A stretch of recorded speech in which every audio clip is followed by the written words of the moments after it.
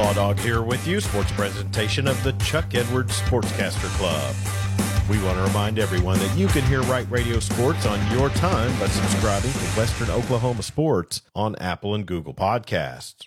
Weatherford Hoops travels to Cushing tomorrow for regional playoffs. Both Dubtown squads will face Manford. The Lady Eagles face a Lady Pirate team that is 22-2 on the season, but ranked one spot below them in the final OSSAA rankings at number 18. The Lady Eagles are 0-5 this season against top 20 teams from Class 4A.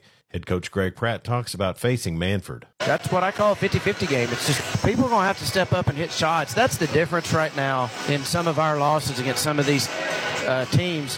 When we break down and leave somebody open, man, they bury it. They don't blow that wide open opportunity, and we're just not there. And if we can ever get over that hump, now all of a sudden those games are going down to the wire. Coach Pratt also talks about his team toughening their defense for the playoffs. It's kind of like I've said all year. We've got to focus on us and improving and continue to improve. I don't know if the girls realize, there's a huge difference in giving up 28 points and a half and 18. You give up 18 and 18, 36, you're not going to lose hardly any games. And we've got to be able to do that for the 4 quarters. The number 1 ranked Eagle boys face a Manford team that upset Cushing in districts after falling to the Tigers twice this season. Sophomore guard Jackson Smith had a double-figure scoring output against Woodward in districts, and head coach Derek Bull talks about Smith's play. He's a good player. He kind of gets lost in the shadows somewhat. But most other teams, he'd be a double-figure average scorer. We have a lot of guys, a lot of weapons, and any time he has a chance to go make plays, we have confidence in him doing so. Junior forward C.J. Nixon shoots close to 65% from mid-range on the season and averages 16.5 points per game. Coach Bull talks about his junior point forward. That's something that he's, relied on throughout his career. He's really hard to guard whenever he's able to get all the way to the rim and then, shoot the three every now and then, as well as get to those spots and hit that pull-up. It makes him really hard to guard. Nixon was also honored for achieving 1,500 points in his high school career. He reached 1,000 points last season in the infamous 4-2 game versus Anadarko.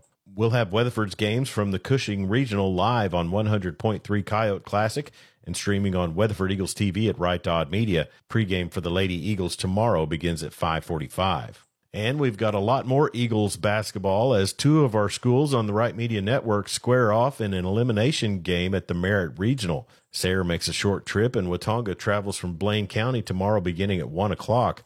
Sayre girls lost to Class 2A number 3 ranked Merritt 61-18 in districts on Friday.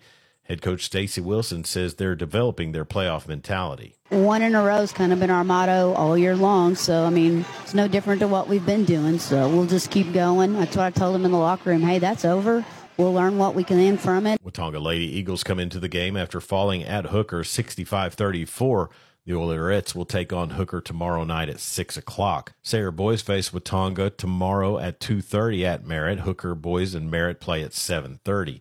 You can stream both Watonga and Sayre games on Right Dot Media, either on Sayre Eagles TV or Watonga Eagles TV. Weatherford and Clinton will both have send-offs for their state wrestling qualifiers today. Weatherford's will begin at 2:20 at the high school gym, and they'll be escorted out of town by fire and police.